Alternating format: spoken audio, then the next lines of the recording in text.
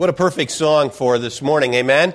I appreciate that. I just wanted to tell you that I don't need a stimulus check to be encouraged. God always takes care of His own. He takes care and provides for you, and it's such a blessing to see all of you here today. I think really there's something that we need to speak on this morning, and I believe the Lord directed me to this particular topic somewhat. We're going to get into the scriptures in a moment, but Psalm 46 came to my mind when it came to the idea of helping people with their spirit. And so I titled the message, of course, Spiritually Steadfast.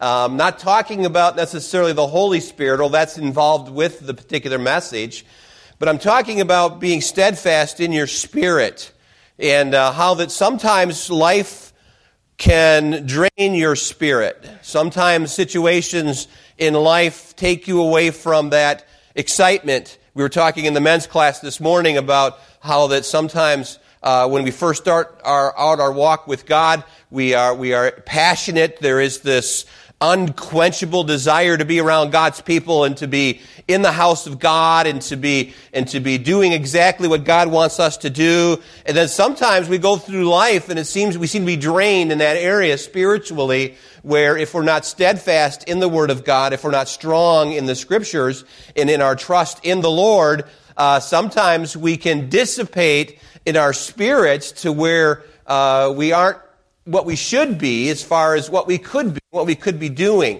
And sometimes there's spirits that get hurt. And who can overcome and who can help a wounded spirit? Someone who has been crushed because of circumstances in their life. It might have been a dream that you once had, and you saw yourself in that dream and it never came to fruition yet. And so you've kind of lost patience in that area, or maybe it was somebody in the relationship aspect of things. And so there are things living this side of heaven that allow us to go through times in our lives, even as Christians, where we are somewhat deflated, if you would, and we're down, and we can't get out of that rut, so to speak. And I think, first of all, we have to determine whether it's a root in our life or whether it is a rut that we're in. There's a difference in that. And sometimes we can go back and look and say, well, I've got certain things in my life that still need to be taken care of. They still need to be laid at the altar. There's some things that perhaps you know that don't need to be in your life. It's pretty simple when we talk about sin. Because sin in our lives, and we know when we've sinned against God. It's not like some secret thing, you know. We know when we've gone against what God desires. And so sin is basically breaking the laws of God. And so when we do that, we've sinned against Him. We need to take care of that. And so as I was thinking about the message, I wanted to talk to you a little bit about how that we can be strong in our spirit. We can stand still and let God move. We can do that. It is possible to just back off a little bit and let God move. And I think it's important for us to, sometimes in our lives, to just be still. Of course, verse number 10 here in the text is talking about, be still and know that I am God, and I will be exalted among the heathen. I will be exalted in the earth. That particular verse is talking about how God is going to have His will done. And sometimes when we look at these particular psalms, and it's not really necessarily chapters, these are letters written to God in devotions many times by kings. And so here, why is this in here? Why is this particular chapter? I think if we look back at why it's here, it'll actually help us understand more of the text. And so if you have your Bibles, I want you to look with me and turn with me to 2 Kings chapter 19. And I'll be there in just a moment. 2 Kings chapter 19. We're also going to go to 2 Chronicles. But 2 Kings chapter 19, this is after the strong impression, you would, of Elijah. And I think 2 Kings chapter 19, of course, talks about how that God will help in time of trouble, His people. And I just wanted to say that God is moving with what's going on in the world system right now. And He's got a plan, and you can see it unraveling. We as Christians are here, this side of heaven, for a purpose. Otherwise, we'd get saved, go right to heaven just like that immediately. But we're here for a purpose, and that is to lead people to Christ. And it's to be the salt and the light of the world. And so we then need to move into a society and continue to talk about how good God is. But in the knowledge in our mind, we need to realize that this particular psalm was written during the battle or after the battle with Sennacherib, with the Assyrians. And so if we go back and see that the Jewish people have always had enemies. The Jewish people have had enemies. We think about the Jewish people and we kind of realize that Pharaoh will let them go. And you that are in your scripture reading for the year, this is what we're reading through now, and all the plagues that came and all the difficult things that the children of Israel had to endure, but also the curse, if you would, upon Egypt. Let my people go. And you guys have watched the Ten Commandments, and you've seen Charlton Heston there and they say, and let my people go, or so let it be written, that kind of thing, And so we understand this, that these plagues did come, and some of them were horrible. But the children of Israel have always had enemies, and Pharaoh was one of them. And so if we go through, we see Babylon and how that they were carried and put in captivity in Babylon. And we see that there was the Phoenicians that were against and that's modern day Tyre and Sidon, modern day Lebanon. That location of people were always against the Jews. And the Jewish people have always had enemies, like the Philistines. We could go on and on. We can actually go to modern day and realize that the Nazis and with the Jewish people, they've always had enemies. The Arabs against the Jewish people, and I can say this with great comfort that really to be against Israel and the Jew is to be against God. So if we put that at level, make it more level, and understand that when people are looking at the signs of the times, we need to look at Israel. How is Israel being treated? The last administration was really a godsend, if you would, to the Jewish people. This administration is not. Again, if they are enemies of Israel, they are enemies of God. And it goes all the way back to the Bible. And when God steps in and He works with His people, He'll help them in time of need. This particular war, this particular story in the Old Testament is mentioned in a couple places. I like the Chronicle, the Hebrew Chronicles paper better sometimes when I look at that in the account than I do in the Kings. But look with me, if you would, at the consequence to their pride and their desire to be against the Jewish people. Listen to what it says here in verse number 35 of chapter 19 of 2 Kings. If you have your Bibles at home, you can also follow along with us, and you can see a little bit more of what we're saying here in verse 35. And it came to pass that night, that the angel of the Lord went out and smote in the camp of the Assyrians 185. So 185,000. And when they arose early in the morning, behold, they were all dead corpses. So Sennacherib, the king of Assyria, departed and went and returned and dwelt at Nineveh. And it came to pass, as he was worshiping in the house of Nishrach, his god, that Adremelech and Sharezer, his sons, smote him with the sword, and they escaped to the land of Aramea. Someone say that for me, would you? Armenia. See, I said it 1,000 times because when I was a little kid, when I was 17, I was in a hospital, and there was a nurse that was from that particular country. I won't say it again. But I have verbal dyslexia sometimes, folks, and so I can get through it, but I need your help a little bit. And as you could say that? Armenia. No, the next one. Yeah, that too. And his son reigned in his stead. Now, we're making a little bit light of this, but this is a horrible thing to have his sons kill him, it's a horrible thing, but that's the consequence to somebody who is going against God's plan. Now, turn over, if you would, with me to Chronicles. Let's go to Chronicles chapter 23, or chapter 32. Chronicles 32. Second Chronicles chapter 32, And what's happening here is I'm going to draw in out of this particular chapter, you're going to see how these people responded to the Jewish people and what they thought about it. Talk about pride and arrogance among these people that were against the Jews.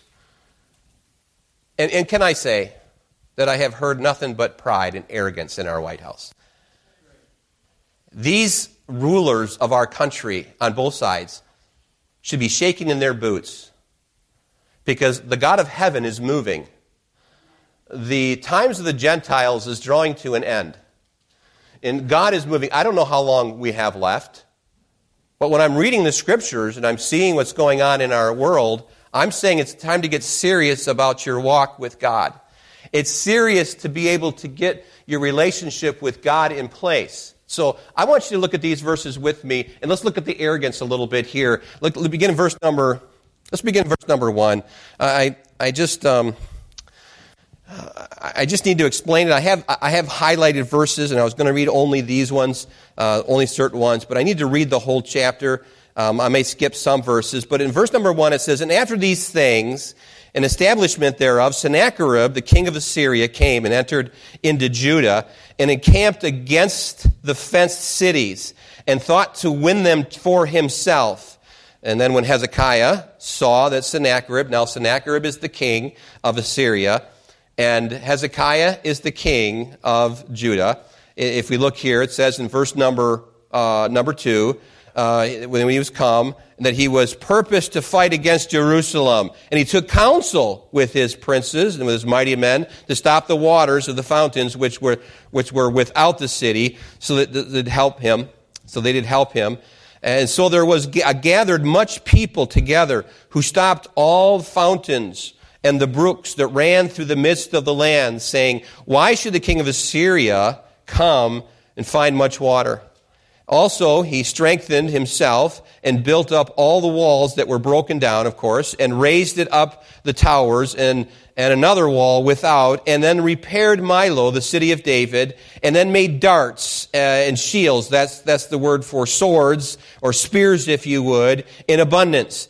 And he set captains of war over the people and gathered them together to him in the streets of the gate of the city. And he spake what? Comfortably to them. And he was desiring to put them at ease because, and of course we know that this particular psalm, Psalm 46, is going back to this particular account. And so there is going to be some things that we'll look at in Psalm 46, but I just want you to grasp what he's doing here. And the king, he wants his people to know that everything is going to be okay. Look what it says in verse number 7. Here's what he says. "Be strong and courageous, be not afraid, nor dismayed for the king of Assyria, nor for all the multitude that is with him. For there be more with us than of him." And then he says this, "With him is the arm of flesh, but with us is the Lord our God to help us and to fight our battles." And the people rested. They leaned more on the Lord. They rested themselves upon the words of Hezekiah, the king of Judah. So, and after this, verse number 9, did Sennacherib, the king of Assyria, send his servants to Jerusalem. He laid himself to siege against Lachish, and his power was with him, his power with him. And of course, when we're talking about his power, his dominion, that's the Hebrew word for that word power. And unto Hezekiah, the king of Judah, and unto all Judah that were at Jerusalem, saying, "Thus saith Sennacherib, the king of Assyrians." Now, this is when he's speaking. Just his words. "Whereon do you trust that you abide in the siege in Jerusalem?" He's speaking to the people. He says, "Doth not Hezekiah, your king, persuade you to give over yourselves to die by famine and thirst?" See, and he's saying, and he's mocking them, saying, "The Lord our God shall deliver us out of the hand of the king of Assyria." And so there's an arrogance here by Sennacherib, and he's saying, "Oh, you think that your God's going to actually deliver you? All you're going to do is go into famine and the sword. You can't trust God." He's basically trying to get the allegiance of the people, the Jews, to come to his side. It says, of course, in verse number 12, hath not the same Hezekiah taken away his high places and his altars, and commanded Judah and Jerusalem, saying, you shall worship before one altar and burn incense on it. So he's basically now taking the leader and throwing him under the bus. You don't have to follow this guy. You know, he's out to get all of your things. You can't trust him. Look at verse number 13, more mocking. Know ye not that I and my fathers have done unto all the people of other lands? So we made other lands desolate. We're going to do the same to you. So his pride is being presented here. We're the gods of the nations of those lands, and ways able to deliver their lands out of my hand. Who was there among all the gods of those nations my father utterly destroyed, and could deliver his people out of mine hand, that your God should be able to deliver you out of my hand? Boy, what an arrogance that's going on. And put yourself in the scene. I mean, you have a leader that's in place, you know, and then this other king comes along and says, you know, you don't have to trust your God. What a horrible, horrible situation for the people of God to be in. The covenant people of God. Now, therefore, let not Hezekiah deceive you, nor persuade you on this matter. Neither let you believe him. For no God in any nation or kingdom was able to deliver his people out of mine hand and out of the hand of my fathers. How much less shall your God deliver you out of mine hand? And his servants spake yet more. So now you got the servants mocking against the Lord and against the servant Hezekiah, against God's servant. And then he wrote letters. If that wasn't enough to just talk about it, now he wants to write letters. What's he afraid of? He knows the God of heaven rules. And Sennacherib knows that he's going against the God of heaven, and he's fearful. But he's saying to the people, don't you trust this God. Don't you trust Hezekiah. Look what it says in verse number 17. He wrote also letters to rail on the Lord God of Israel and to speak against him, and saying, as the gods of the nations and other lands have not delivered their people out of mine hand, so shall not the God of Hezekiah deliver his people out of mine hand. And so in verse number 18, and again you see here, he yells at the Jews. They yell out. Then they cried. This is the servants of Sennacherib, the king of Assyria. His servants were crying out to the Jews. They cried with a loud voice in the Jews' speech unto the people of Jerusalem that were on the wall, to affright them, to trouble them, that they might take the city. So it's pretty intense when all of these Jewish people are actually standing there on the walls, and they're going among their daily work, and all of a sudden they hear these screaming out loudly, and they're basically blaspheming the God of heaven. And really his leaders that are in place. Look at verse 19. They spake against the God of Jerusalem as against the gods of the people of the earth, and which were the work of the hands of man. So, and then verse number 20 says, and for this cause Hezekiah the king and the prophet Isaiah the son of Amoz prayed, and they cried to heaven. Now, the fear was intense. But what was intense here was the mocking against God. God is watching all of this. And the Assyrians were thinking that they were in charge. They're going to overtake this particular country, and the Jewish people are small, and the Jewish people worship other gods, you know, and we just look at all this stuff as being not a problem for them. And look at all this and saying, we'll be able to take them too. We've taken everybody else out. Until they prayed. And if you ever have your back against the wall and you think there's no hope, no help, then pray. I thought about writing a poem called, But Then I Prayed. But then I prayed, and God answered. But then I was able to give it to God, and he helped me. And I'm not talking about physically fighting today. We are in a spiritual battle. And when we're alluding to taking over this or whatever, we're talking about within the boundaries of the law. We need to fight for what is right. We need to say, this is truth. Because right now the battle for truth is being tested. And dear friend, let me tell you something. The truth is in you. You have internalized the truth because Jesus Christ lives within you. He is the way, the truth, and the life. And so what we need is a vocal group of people that will say, no, that's not the way it is. Because I'm seeing what's happening is we're getting involved with all of this, and we're getting into the striving and the arguing when the whole thing is to see to it that the gospel of Jesus Christ goes forth in 2021. That's the desire of God. The Great Commission is supposed to be in place until we're supposed to occupy until He comes. Let me tell you something. The nations are still in place. You know, we're still here. The tribulation hasn't begun yet. And as many of you think it has. It hasn't begun yet. We will know when it begins. Because we're going to be in heaven, dear friend. The tribulation begins after the rapture. After the rapture. After the rapture. Many of my fellow preachers out there have turned away from that truth.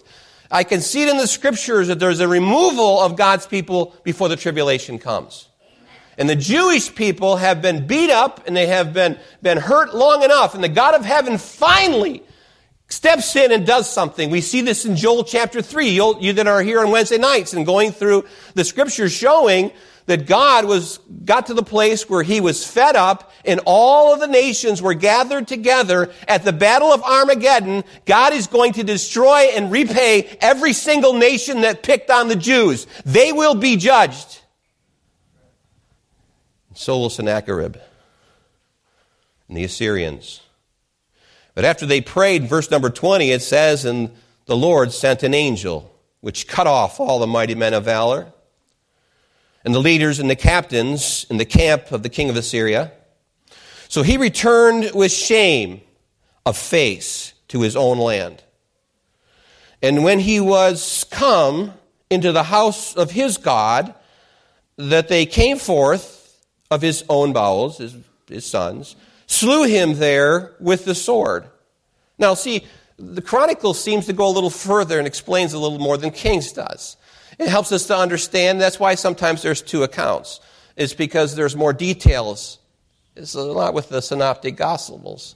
But it says in verse number 22, thus saith the Lord, thus the Lord saved Hezekiah and the inhabitants of Jerusalem from the hand of Sennacherib, the king of Assyria, and from the hand of all other, and guided them on every side. And many brought gifts then unto the Lord to Jerusalem, in presence to Hezekiah, the king of Judah, so that he was magnified in the sight of all the nations from thenceforth. Now turn back with me, if you would, with me to Psalm 46, because now we know the background of this psalm. Now we settle in.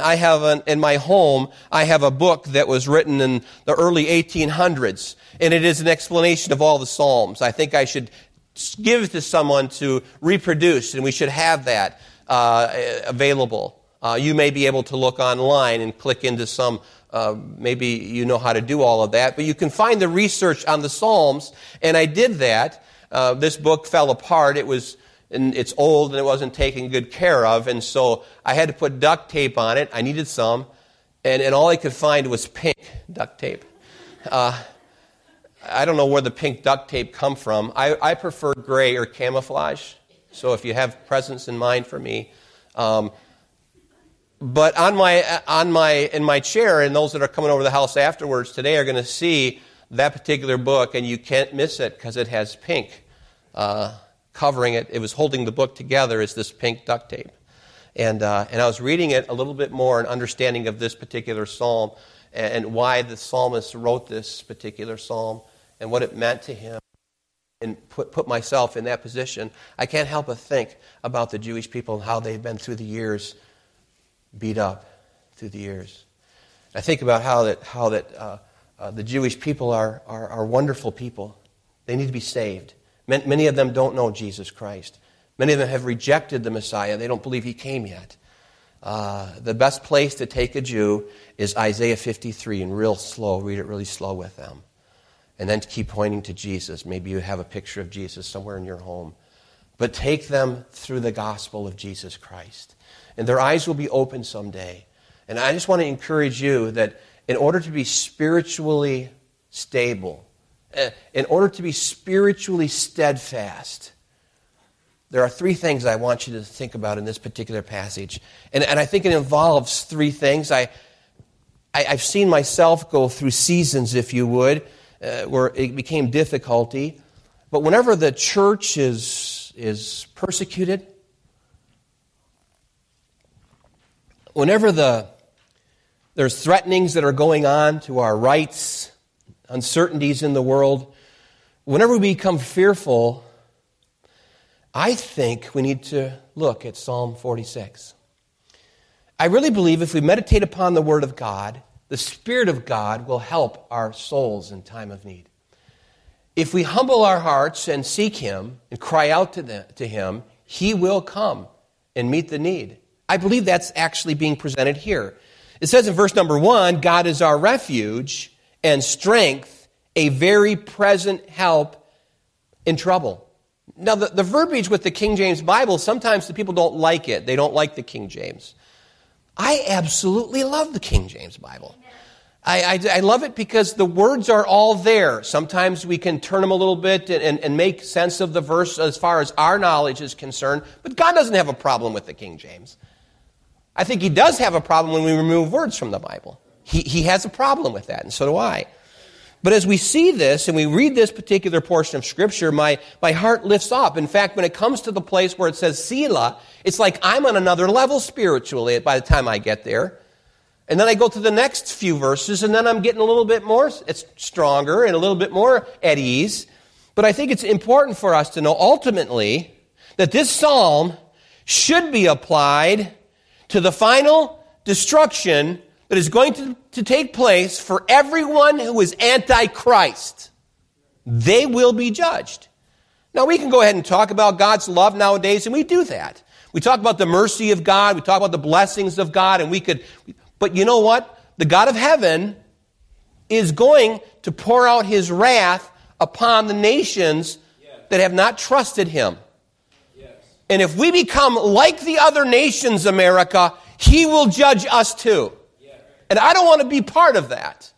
Do I flee? No. God has placed me here for a purpose and for a reason, giving me the desire and the passion to continue on. So the Bible is actually telling us here in this particular verse to trust Him. Look, it says in verse number 2, therefore, will not we fear, though the earth be removed, and though the mountains be carried into the midst of the sea, and though the waters then be thereof roar and be troubled, though the mountains shake with the swelling thereof. Has any of that happened yet? No.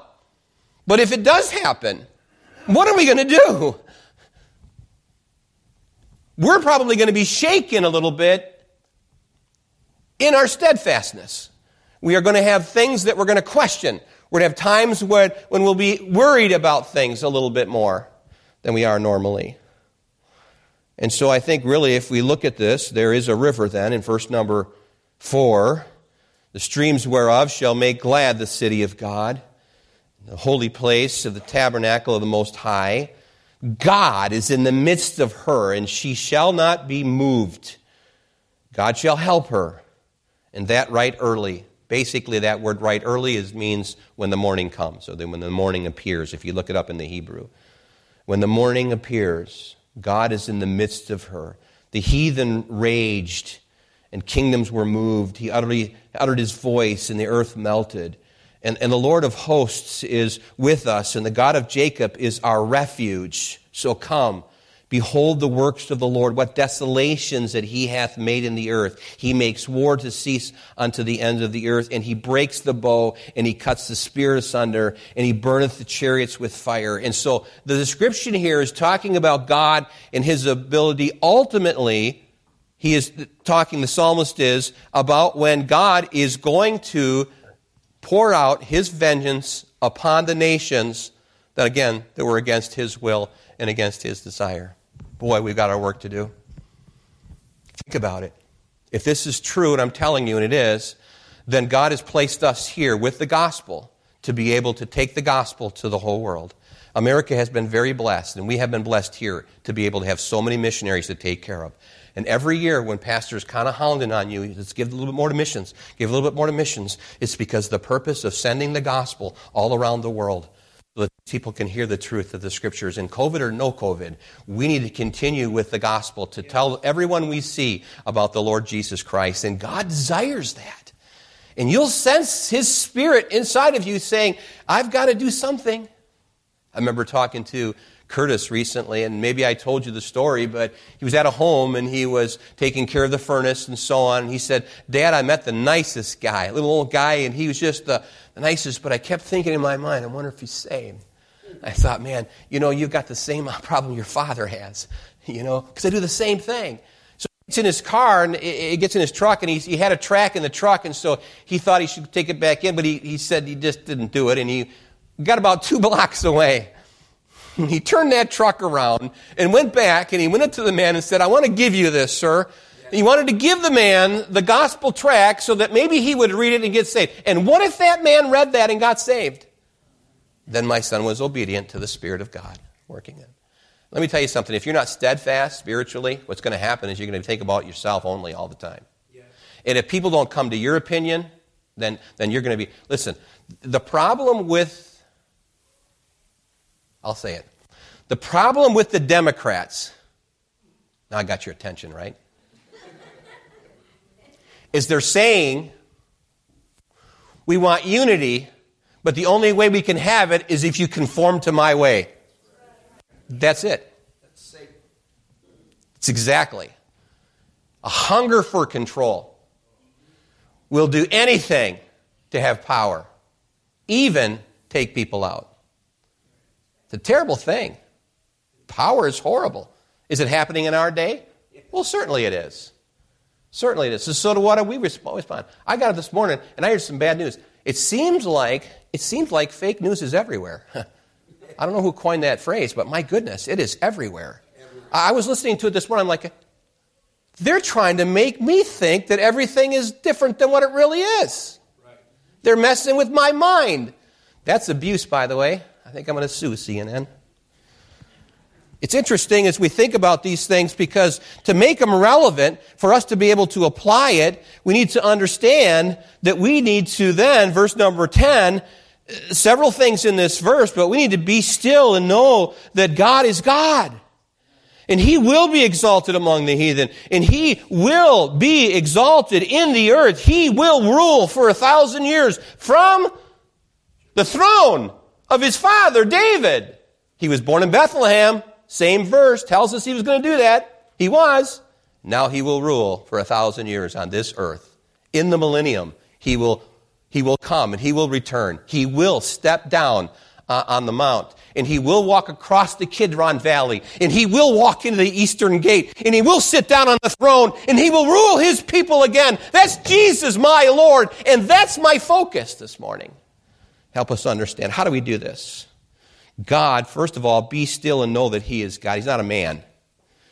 He's not estimated by human ability or calculated in any way. He is God. He cannot be measured or by material thinking or material movement, if you would. He is eternal. He is a consuming fire. He is infinite. He is incomprehensible. He is actually immutable. And He is the King of kings and the Lord of lords. That's my Lord. And so I need to be still and know that He is God. And so let me just give you 3 things that being still means. Being still involves 3 things. In your own heart this morning, I want you to think about these 3 things. Am I still? Being still involves this. Number 1, it involves the silent power of reception. The silent power of reception. Let me tell you something. When somebody gets married, sometimes it's kind of a silent thing. But when people get married, sometimes it's really an emotional thing. I've done so many weddings, I think 34, 35 weddings. And I've seen all kinds of people come down the aisle. I've seen when the groom is shaking and he's trying to act tough. He gets down here. I've seen one time where there's one guy walking down the aisle and he looked like he had his hand in the candy jar the whole time. Got down here, went through the vows. He's just happy-go-lucky, I do, But I've had some look so seriously at me. Looking at me and saying, I hope I say the vows right. With the seriousness of the power of reception, receiving his bride. It's a powerful thing. Sometimes I see them emotionally moved, and sometimes they're not emotionally moved. Sometimes it's, yeah, I do. Yeah, whatever, let's get this over with. And marriage actually really kind of reveals, a marriage relationship reveals our relationship with God. That power of reception. Yeah, you know who he is. But have you opened the door of your heart and received him? Oh, you're knowledgeable about God. You could actually take me to places in the Scripture about the Lord. But have you personally opened your door and said, come in and abide in me, Lord. Forgive me. Come. Power of reception. You see, the reception is different than anything else. You're made up of three things. Your intellect, and your emotion, and your will. The power of reception deals with the will. It's interesting because I wrote down some things down here that it's not the energy of thought. It's deeper than that. So you're not dealing with the intellect, we're dealing with reception. When we're dealing with reception, we're dealing with something larger and deeper than even thought. It doesn't really... It's basically, reception is greater than your emotion. Because your intellect is actually moved by what you see and understand and so on. Moving, then, would be the reception part of it because it's the act of your will. But when you think about things and in your intellect, like the other night I was watching a movie and I was really moved by the plot. It was just incredible. At the end, I was so happy because it was a Western, so we know the hero is always there. And we kind of know the way it's going to go, don't we? When we're watching a film, we kind of know how it's going to end up most of the time. Have you ever watched a film, you think, I got this one, and then it doesn't end like you thought it was going to? Has that ever happened to you?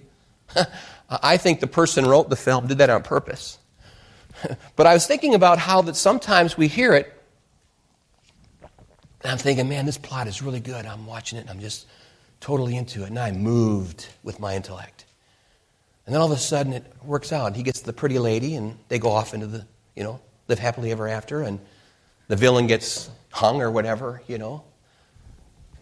I'm thinking, wow, man, I'm like, I can't let Tammy see this. Yeah. Man, good night. That happens sometimes. But to be still is greater than that. To be moved by your intellect, to be moved by your emotion is one thing, but the power of silent reception, to know that he is God. Wow. Do you know he's God today? He's in complete control of everything. Say, well, I can say that too. You can say it with your mouth, but do you believe it in your heart? That God is God. Let your soul hush from the daily grind. Sometimes we get so caught up in what's going on that we're agitated. You know what's happening? We are being overloaded. And what's happening is people are saying, well, it's my age. Sometimes we're saying, well, it's the overload on my brain. Well, it's COVID. You know how COVID's been, It might play a part of it. But what's happening today is our hearts are restless. And we're not resting on the fact that God is in complete control. And always will be. Let your soul hush from the daily grind. And sometimes those that are physically blind see better. Because they're not seeing all of the things that are going on around them to take their attention away. I think of Fanny Crosby and how that she just was beautiful in her writings because she was able to hush her soul.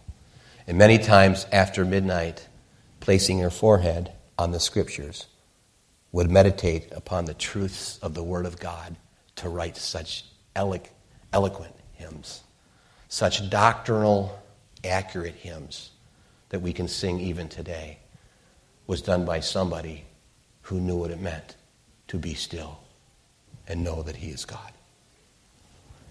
And so we understand this, and it helps us understand, first of all, there is this power, if you would, of reception. That's what it involves. But secondly, it involves, to be still, involves an inward sense of veneration. Now, I chose that word because I'm trying to increase my vocabulary in 2021. Veneration. Now, you that know me, I always say I'm a drywaller's son and so on. My dad is really, really wise, by the way. It's not a knock toward my dad. I'm just a basic kid that grew up on Horse Street here in Madison and had a paper route to the public schools, till I got up a little bit higher grades. I went to a Christian school. But the English language has so many words that if, I like Quick Trip, don't you? For their bananas, right? And for their fruit, not their donuts. Those are all bad, bad, bad, bad. I wouldn't eat one of them, I said. But as I pumping the gas, they have a word for the day. You ever see that? You know what I'm talking about? Our word for today. That guy's got a real annoying voice, doesn't he? If you want to get up and get awake, just go ahead and keep pumping gas at Quick Trip. And for this morning, the temperature is, it's like, it's got like a nasal issue going on. But anyway, so do I. But anyway, bring it back to this understanding is sometimes we have words that we don't know what they mean, but this particular word I chose today because it is absolutely essential to be still. It involves veneration. That is reverence and awe. We must have that when we look to God. We must know that he is in complete control. And it's easy to say, but do we believe it in our hearts? And I think the inward sense of veneration, so we must move beyond the superficial. Our shoes must come off. We must get to the place, if you're going to be still, you've got to come to the place where you're drawing closer to the burning bush like Moses and take your shoes off first and get a little closer to God. I think it means that we ought to take all of the cares of this world and then roll them off of our shoulders unto God. It means to take our shoes off and to get close to him. Our thoughts need to be lowered. Our spirits need to be subdued. We need to come to the place of just being still and know that he is God. Be still. Janet sent me something last night, and I thought about it, read it through, and it was like, man, how brilliant. And some of those things on there, we're talking about how we took the be still, and then that's one portion of it, and then to know, that's another portion of it, that he is God. And so, what does it mean to be still? Well, it involves, of course, that sense of veneration, but we can't do it when we're talking. So he put stop talking on it. He put stop talking, switch your phone off, stop commenting on, of course, anything, listen, stop arguing, stop questioning, stop moaning. Have your parents ever said stop whining? I think God says that sometimes to us. Because his children sometimes can moan. But to be still involves just letting it go and let God. He went on to say, when it comes to knowing him, it talks about, and know, stop doubting, be sure, have faith.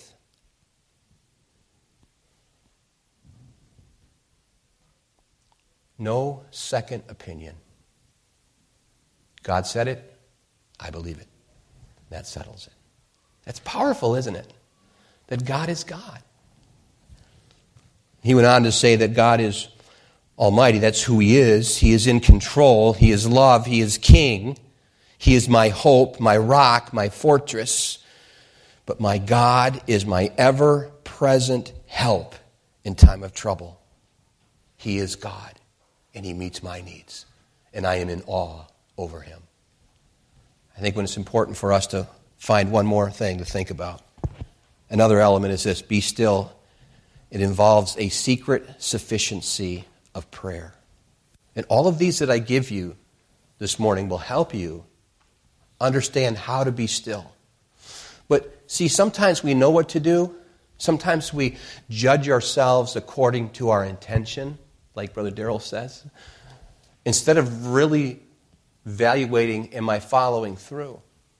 The next time you know that you need to just be still under your breath, be still and know that He is God. And take that time where you say, God, you are God. You're high and lifted up.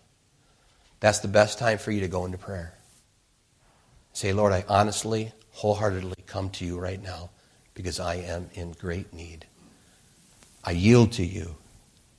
That stillness, if you would, the secret sufficiency of prayer. Enjoy His presence, experience His care, and find His rest. The Lord is, the Lord lives, and the Lord reigns. What powerful truth from the Scriptures this morning that will help us to be still and know that He is God. If you're here this morning and you've been struggling with troubles and so on in your heart, the greatest thing you can do is make sure you, first of all, have a love relationship with God. That's the first thing. What do I mean by that? Do you love Him with all of your heart, with all of your soul, with all of your mind? Think about that. Do you love God that way? We say, oh, certainly I love God. Well, then have you done what He said to do, to trust His Son? He made a way for us. I was encouraged this morning because one of the men that are joining today gave me the verse of John 3:16. Now, I don't know Spanish, but when he said it, I knew what he was talking about. Now, figure that one out. I don't even know Spanish, but I know that he was quoting John 3:16, his favorite verse. That God so loved that He gave us His Son, Jesus Christ, to die on the cross so that we wouldn't have to. He paid the price so we wouldn't have to. That's why we need to focus on the gospel of Jesus Christ and know that Jesus Christ paid the price of our sin.